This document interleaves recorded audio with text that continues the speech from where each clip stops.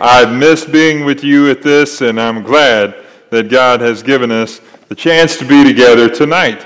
So we are going to pick up some things tonight, and we're going to pick up a couple of things for next week's sermon tonight, because next Sunday night's 5 at 5 is, let's just say, colorful, all right? You'll want to be here next Sunday morning. We're going to talk about who the beast is. Yeah, that's what I said. So help pass the word that we're going to talk about that next Sunday morning, and you'll want to be here for that conversation. Then Sunday night, we'll follow up on it with some other things that are related to Revelation 13. These two chapters, 12 and 13, are two of the chapters that when questions come to me about Revelation, it is almost always about these two chapters. And the reason for that is there's a lot of language that is the fancy term, hapax legomena. Write that down, you can use it in Scrabble. It's a Latin phrase. It means words that we only find once in the New Testament.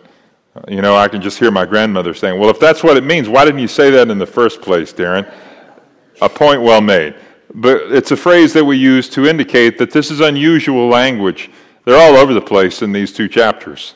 Things that we go, whoa, wait a minute. I've never seen John use that word before. Where did that come from? So here's a bonus 5 at 5 question before we get into what's here. Why does John's language in Revelation differ so sharply from the Gospel of John, 1st, 2nd, and 3rd John? Factor this in. John's vision, and I would say 4 visions of Revelation, are reflective of a supernatural experience, one that he has no frame of reference for describing in the same language that he did the Gospel or the 3 letters. It is a vastly different experience that John is experiencing to give you what he's provided for us. The opportunity God has given him to understand this reflects a very different understanding than what he knew before. Furthermore, by the time he writes Revelation, he's an aged man, at least in his late 80s.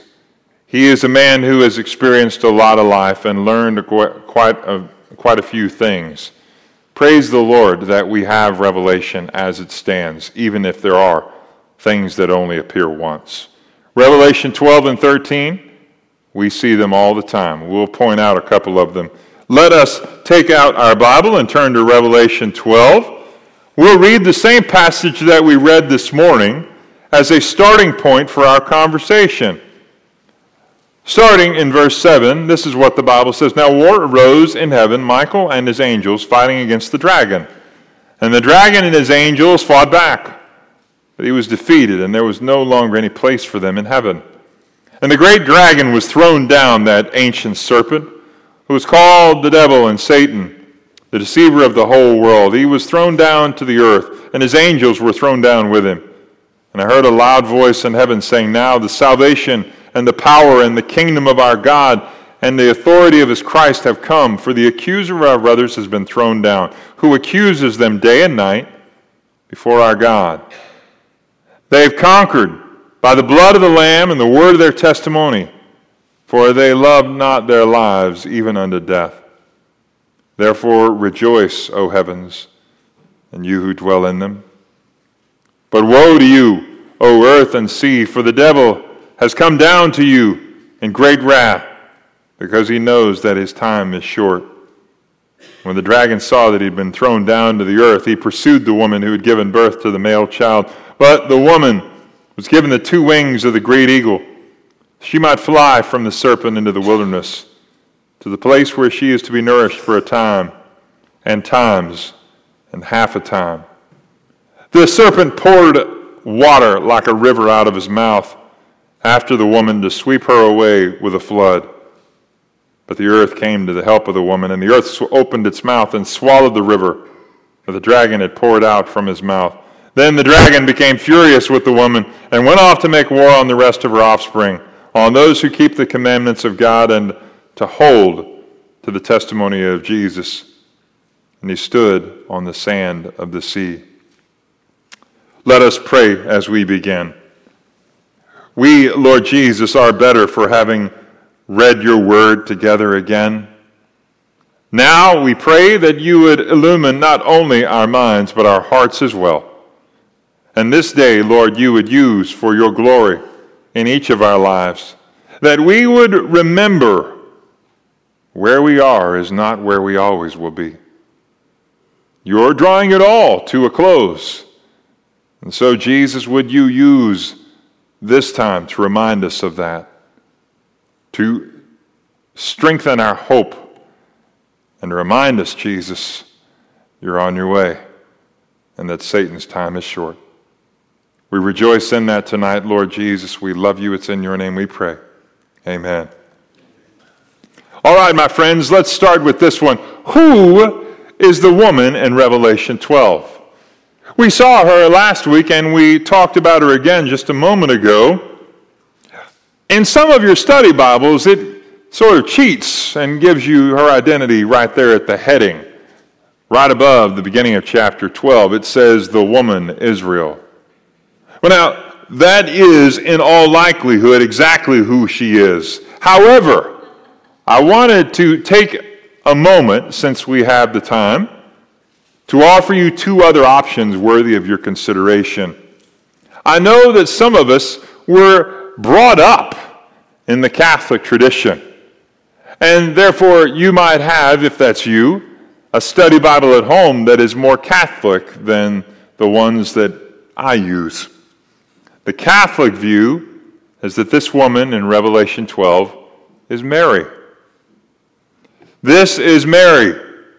After all, she gives birth to Jesus. Wouldn't it make sense? But Mary never flees to the wilderness. So perhaps we better think again. She never flees to the wilderness and is, to the best of our knowledge, never given wings to be lifted up.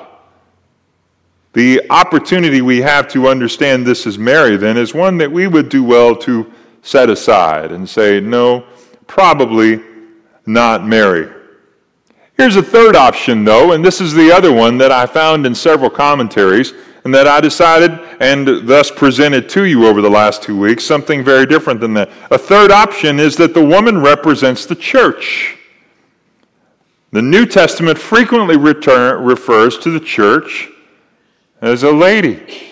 And if you have been with me since I got here, then you may remember a few years ago we did a series out of the letters of John that we entitled Letters to a Lady, Letters to the Church. However, the most frequent reference to the church is the bride of Christ. One cannot be simultaneously both the mother to the Savior and the bride of the Savior at the same time. That might make for some unusual family ties. The church, therefore, did not give birth to Jesus. Jesus gave birth to the church. Thus, we're back where we started. The woman is Israel. That's what we prefer because it seems to make the most sense. Now, this is where my friends who are dispensationalists would get excited. So, Darin, you're saying then that there's a special place in eternity forward for the nation, physical, geopolitical nation of Israel. I'm still not sure about that. But I know this. In Revelation 12, the woman who is the nation of Israel, in my understanding, is protected by God and delivered by his hand. Praise the Lord for that. Whether that means the geopolitical nation of Israel gets the same treatment or not really isn't relevant for me. Perhaps it's a statement not just about the geopolitical nation, but about the people, the nation of Israel, wherever they might be scattered. This, my friends, is a point where we can rejoice because this woman, used by God, protected by God, sheltered by God, is one that he used to accomplish his purposes. You know, it doesn't say that the woman is perfect. And aren't you glad it doesn't? I am. It doesn't say that she got it all together, she had it in the right places. It just says that she was the one that God chose and that God protected. Praise the Lord for that. Let us move on to the second question for tonight. Who are the dragon, and what about the 1/3 of the stars in Revelation 12? Well, the red dragon is definitely Satan himself. Here's the ancillary question. Will he be revealed to incarnate another person? Revelation doesn't say, but that most certainly hasn't stopped people from speculating. I won't ask you to raise your hand if you've ever heard such and such person is Satan. I won't ask you to raise your hand if you've said such and such person is Satan. We don't know that, but we can say with conclusiveness, the red dragon is Satan himself. Likewise for the serpent. Now, when I was talking with someone about this passage, verse 9 of Revelation 12 was upsetting because it talks about the dragon and then it says the ancient serpent. Well, is that the same? Yes. Don't allow yourself to be deceived. They are indeed the same. It's possible the dragon will not be identified as Satan like the Antichrist until his reign of terror really does take hold. We won't know that's the red dragon when they step to the forefront. Now, in my lifetime, I've been told that Satan is incarnate in several political leaders. So have you. Perhaps you have one in mind right now. I caution you, though, because we don't know. Scripture does not identify for us how the red dragon will surface, where he will come from, or by what means he'll advance to the stage. Likewise, we'll come back to this later, we understand the same deficiencies for the Antichrist. We don't know by what means they will arrive. Will they be elected, appointed, or a dictator? Will they rise to power through normal sources or be appointed with it from other sources? We don't know that. So anything that we might add to that conversation is exactly that, speculation. It means that we are hitting and hoping that we're right. I caution you against that, friends, only because it's easy to miss. It's easy to miss. Go back with me to the late 1930s and early 1940s. Every well-intentioned interpreter of Revelation speculates that Adolf Hitler is the Antichrist. Well, if there's ever been anyone, at least in the 20th century, who most closely resembled what we might expect from the Antichrist, it's him.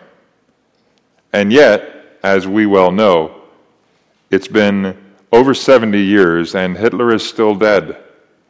We need not fear him any further.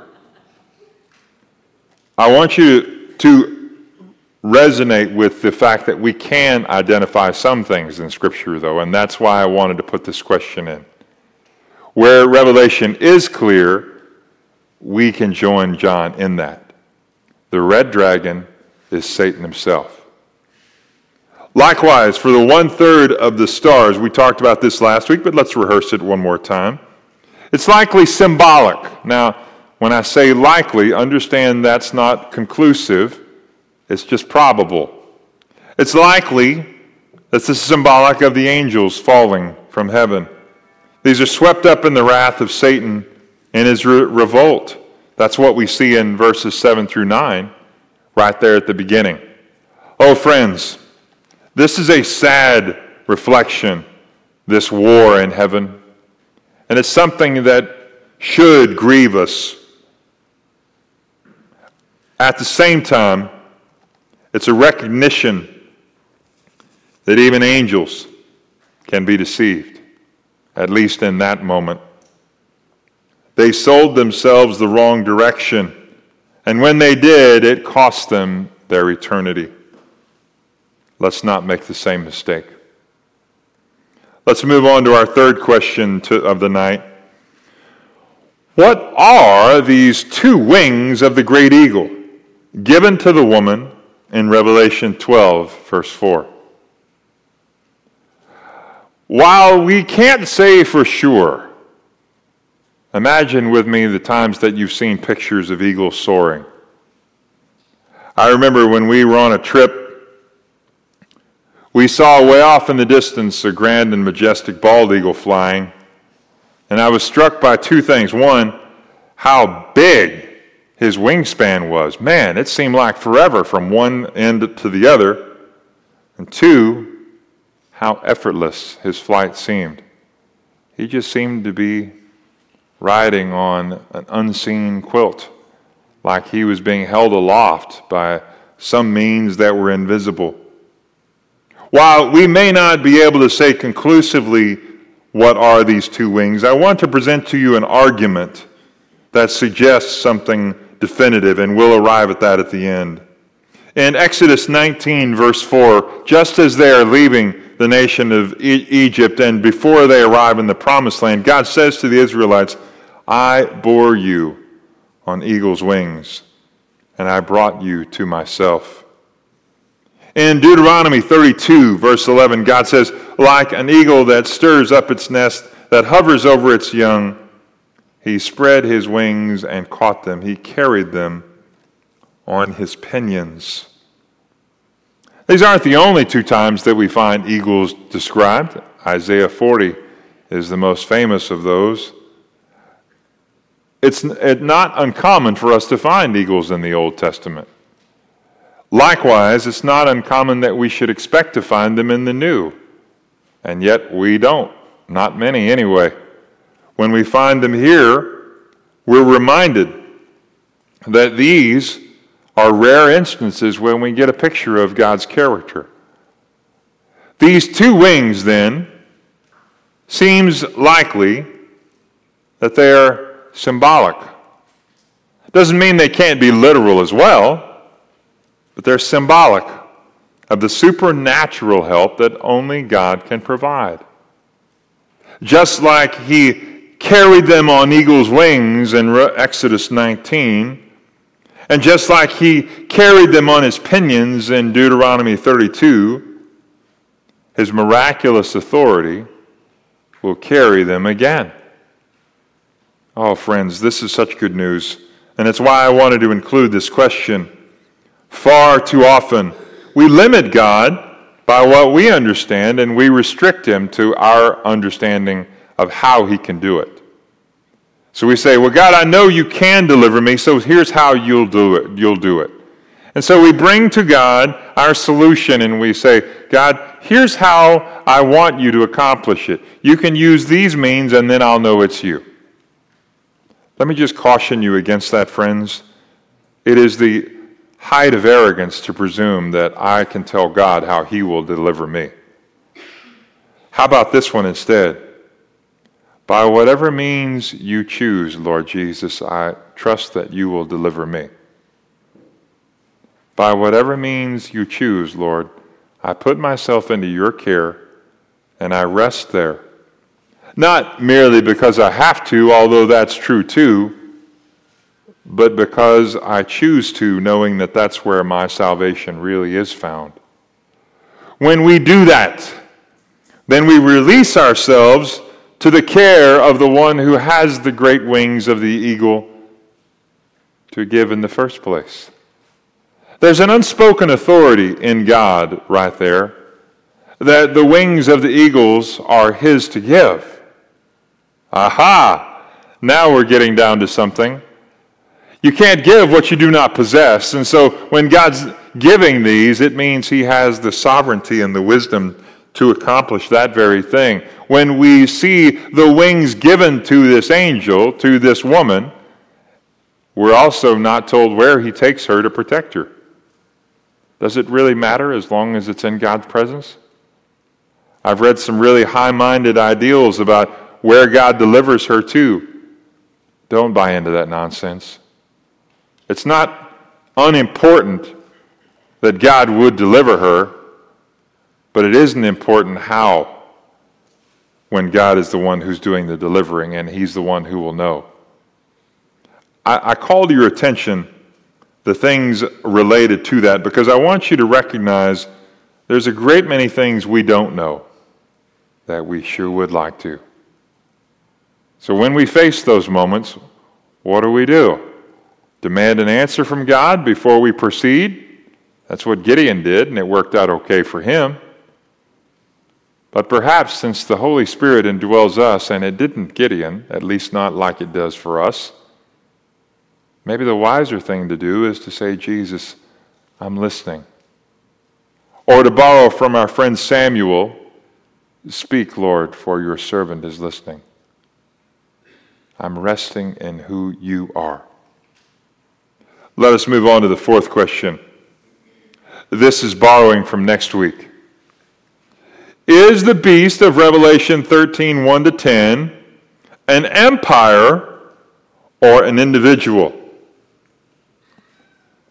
This is the question that I get most frequently about Revelation 13. The real unspoken piece is when people present this to me is, who is the beast? The question is one that does not have an answer, so it's speculative for us to take it up at all. But perhaps we can offer some clarity based on what Scripture does say. One of the things that Scripture does frequently is present things that help us get clues as to whether this is an empire or an individual. The two aren't necessarily exclusive. Why can't it be both? There are times when a single leader represents an entire empire. Consider Nebuchadnezzar and his reign over Babylon. For most, to refer to Nebuchadnezzar was equivalent to referring to Babylon as a whole. Alternatively, Revelation 13, 1-10 is consistent with a singular pronoun. He, him. First person singular pronouns for both the first and the second beasts. It seems, therefore, most logical to regard them both as individuals, not empires. So, when we come upon this, that doesn't mean that the individual can't lead an empire. In other words, like Nebuchadnezzar led Babylon, if the beast is an individual, that doesn't mean he doesn't have a cadre with him. But it does mean that I need not grow weary trying to figure out whether it's an empire or an individual. Rather, I can stand back and say, Lord, whoever it is, you know. So I'm going to trust that to you. Now let us conclude our 5 questions with this one. Is the beast past or future? The answer to this question presumes your overarching interpretive method for Revelation. This goes way back to the early part of this year when we talked about 4 primary methods for understanding Revelation. Really, it's only the preterists, those who believe Revelation has already been fulfilled, who struggled with this question. They regard the beast as the Roman Emperor Nero. They take great pains to point that out and have great and expansive arguments about how he is, in a numeric fashion, equivalent to the 666 that is his name listed later in Revelation 13. We'll circle back to that later. But for now, let us say this.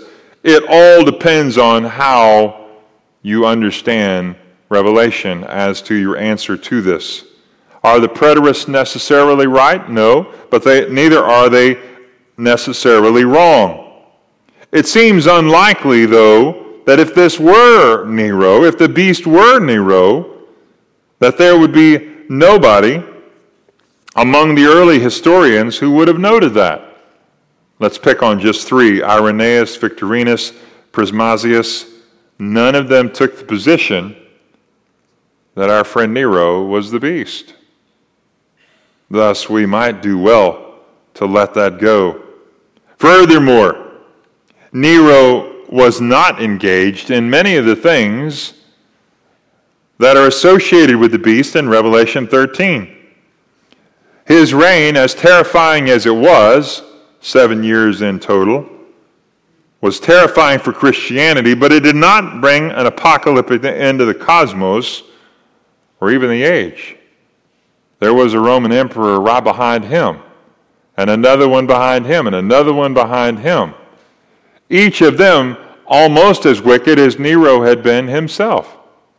So if Nero qualifies to be the beast, then why not one of them?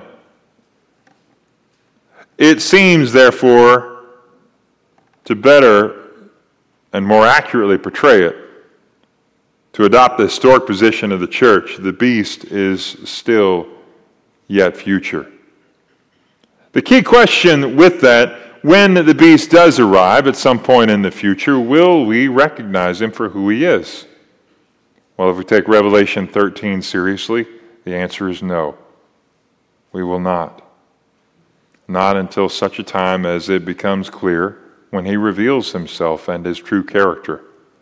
Oh, there will be signs, but there have been signs before, haven't there? We've been deceived before. This is why I caution you, friends. There's a story about an expert being defined as someone with a briefcase more than 50 miles from home. That may very well be true. And it's especially true if they're talking about the book of Revelation. I caution you against definitive interpretations. I caution you against making absolute certain. If anybody says, this is definitely it, I've understood every part of it, run for the ever-loving hills. Because chances are good, no. Either they've been deceived or they've deceived themselves. Instead, I want you to go back to Revelation 12. Let's see if I can spot it right quick. Verse 11. They've conquered him by the blood of the Lamb, by the word of their testimony, for they loved not their lives unto death. They did not conquer him with academic knowledge. They did not conquer him with a more complete commentary. They did not conquer him with a chart on the wall. They did not conquer him with political authority. They did not conquer him with a written governing document. They conquered him by the blood of the Lamb, the word of the testimony, and faithfulness to Christ. That's it. So what is it that Jesus asks of you? Well, let's rejoice that it isn't to identify who the beast is. What he asks is you. He only wants you. And you know, sometimes when I tell people that, they get so frustrated. That's too easy, Darin. Isn't it, though? Such is the simplicity of the gospel. A child can receive it. And yet, the inexhaustible depth that a lifetime of study will not yet complete the understanding of all that it means. That's why I took you back to verse 11. I've known quite a number of people over the years who have spent considerable time, energy, and even money trying to discern and determine the identity of the beast, the Antichrist, the two witnesses, and the ancillary characters in the rest of Revelation. There's no harm in that, but my question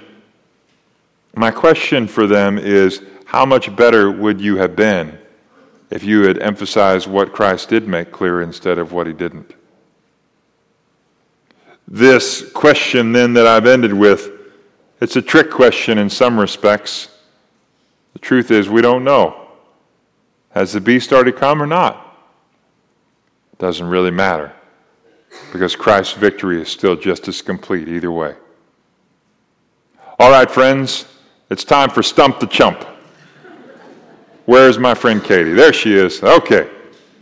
I know you've saved up the last couple of weeks and maybe even couple of months. Let her rip. All right, my friend Danny. So did Satan and the angels get thrown out of heaven twice? Because it seems that he was thrown out even before Adam and Eve, because he was there in the garden. He was here on earth then. Yes. And now you're saying in the future there's going to be a war and he's going to get thrown out again. So it seems to me like when I read this is a rehash of what happened in the past. So let me ask you a question in return. Where does Isaiah 14 and Revelation 12 meet? We don't know, do we?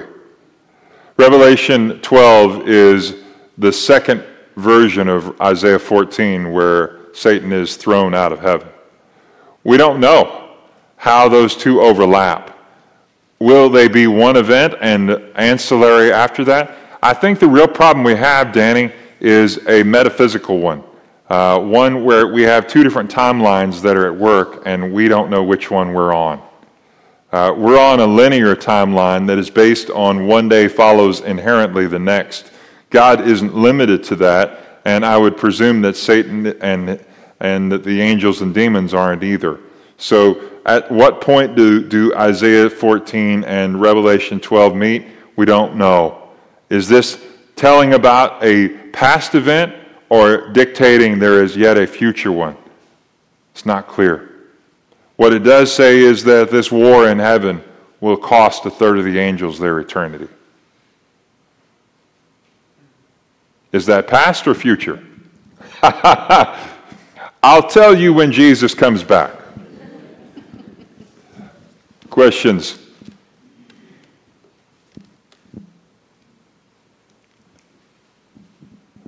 Oh, you guys are disappointing me. I thought you'd have something. Oh, sorry, Keith. I see you now.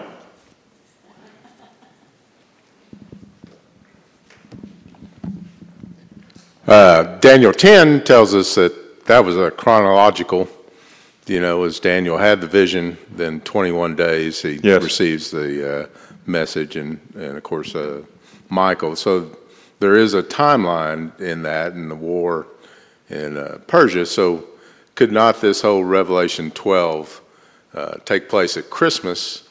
And if it's at Christmas, on the first Christmas, why don't we have a Christmas dragon as part of the nativity scene? Oh, man. I like that question, Keith. If I had a hat on, I would take it off. I think maybe we need to adopt one. That's not just to defeat him. Take him off the tree and throw him down and stomp him at the end. No, I don't. Your old boy would agree with that. My 11-year-old would probably get on board with it too. I don't know that I can speak to that. One of the big challenges we have with Daniel 9, 10, and 11, the most apocalyptic section of Daniel, is really what precedes them. And at the end of Daniel 8, he says, I didn't understand the visions that I had and was greatly troubled by that. So does that precede, and now in 9, 10, and 11, it's all clear for him? Or is that strictly ancillary, looking back on the visions he's already had? Yeah, I don't know. So your question is a valid one, especially the Christmas dragon question. But I don't know that we have anything more than speculation we can offer. So is it possible that it is both a past and yet future event? Yes, but it seems unlikely. Perhaps it's looking back at a time and yet on a different timeline than ours. All right, somebody else. Would you speak to the offspring of the woman in verse 17? Oh, sure. The offspring of the woman in verse 17, as I understand it, speaks to everybody that has come after her. In other words, we might interpret it based on how the diaspora has been watered down in so many other places. I think we could even include ourselves there. In other words, everybody. It's not limited to just those who are Jewish. It's my father-in-law trying to trap me down here. You saw that, didn't you? No, I'm teasing. Anybody else? So I wanted to, as we conclude tonight, take just a moment to talk about my friend Shumi. All right? This morning, in both of our services, you saw my friend Shumi take the lead on every praise. Now, some of you came up to me after the service and said, "Who is that fantastically gifted singer who led?" Shumi is up in the balcony, and he's wishing I wouldn't talk about him, but I'm going to. Shumi Oderele is our associate media pastor. At least that's what we hired him for. I think we got a smoking deal, friends. So, yes, indeed. You will be blessed by the talents of Shumi going forward. The reason I bring him up is not just because of this morning, but because I want to invite you to something a week from Friday on August the 19th. We're not that far into the year, although it'll be here next week. Anybody with that? So August the 19th, we are hosting in our auditorium an evening we're calling the Night of Praise. There will be some preaching, but it will be largely centered on worship. I'm really excited about it. Many of you know Albert Hall. Albert is a part of the leadership group. Jake Sanchez, some of you know Jake. He's been a part of that. And our own Shumi Oderele. Shumi is going to be a part of the leadership of that. It is going to be a fantastic night of gathering with believers from across the community. It will definitely not be Baptist, okay? So if you're coming thinking that you're going to come to a Baptist church for a Baptist service, you're going to be disappointed. You're coming to a Baptist church, but it may be music from all kinds of places and all kinds of denominations. Orthodox, it will be consistent with our theology, but definitely not done in the Stamps-Baxter methodology, all right?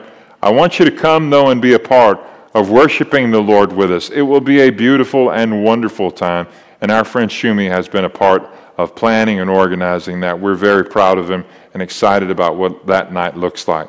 The next day, August the 20th, we're going to have what we call a crash course in Sunday school. Our friend Ron Webster will be with us to introduce our church to the Deuteronomy 6 curriculum, abbreviated down to D6. We're going to group you by tables to sit with those that you teach with, and he's going to walk us through the whole smash from 9 to 1, and we're going to feed you lunch too. How about that? It will be a wonderful time to engage in discipleship at a whole new level. He's going to give you a whole year perspective on how this connects. And you're going to love this D6 curriculum, especially if you have children at home. The idea behind it is what Deuteronomy 6 says. It's the primary job of the family to disciple the children who are in that home. It is a wonderful and beautiful thing that Deuteronomy 6 has done for us. If you have a child in your home, and that child is on the same curriculum that you are on, which is hopefully what will happen, then you'll get a booklet sent to you, and that booklet will be filled with devotionals that are age appropriate for your children to help you lead them through conversations based on what you heard in Sunday school on Sunday morning. It's a follow-up all week long. One of the most challenging things of finding a time for a family devotional is, how do you build it? Where do you find those resources? How do you connect with them? We're going to put one in your hand. I'm excited about it. I'd love to see you here that day. It's at 9 o'clock that morning. We'll run till 1 o'clock, and then we'll send you home after lunch. You don't have to come, and we can't make you, but I sure would like to see you there if you're in Sunday school leadership. If you're not, you're still welcome. We want you to hear what we have in our hearts for our family ministry, for our children, and for those who come to worship with us here. Hey, let me pray for us and we'll be dismissed for tonight. Gracious Jesus, thank you for what we've heard tonight. The good news that you have already won and Satan has already lost. We don't necessarily understand all the timelines, Lord. We don't necessarily understand what this will look like and how it will all play out. But we know this, you do. And so with absolute confidence, we say, Jesus, we are yours, and we're going to trust you even if we don't understand. Would you guide us now as we go from here? Use our lives this week for your glory. And thank you, Lord Jesus, for putting us together as a family. It's in Jesus' name we pray. Amen. God bless you guys. We'll see you soon.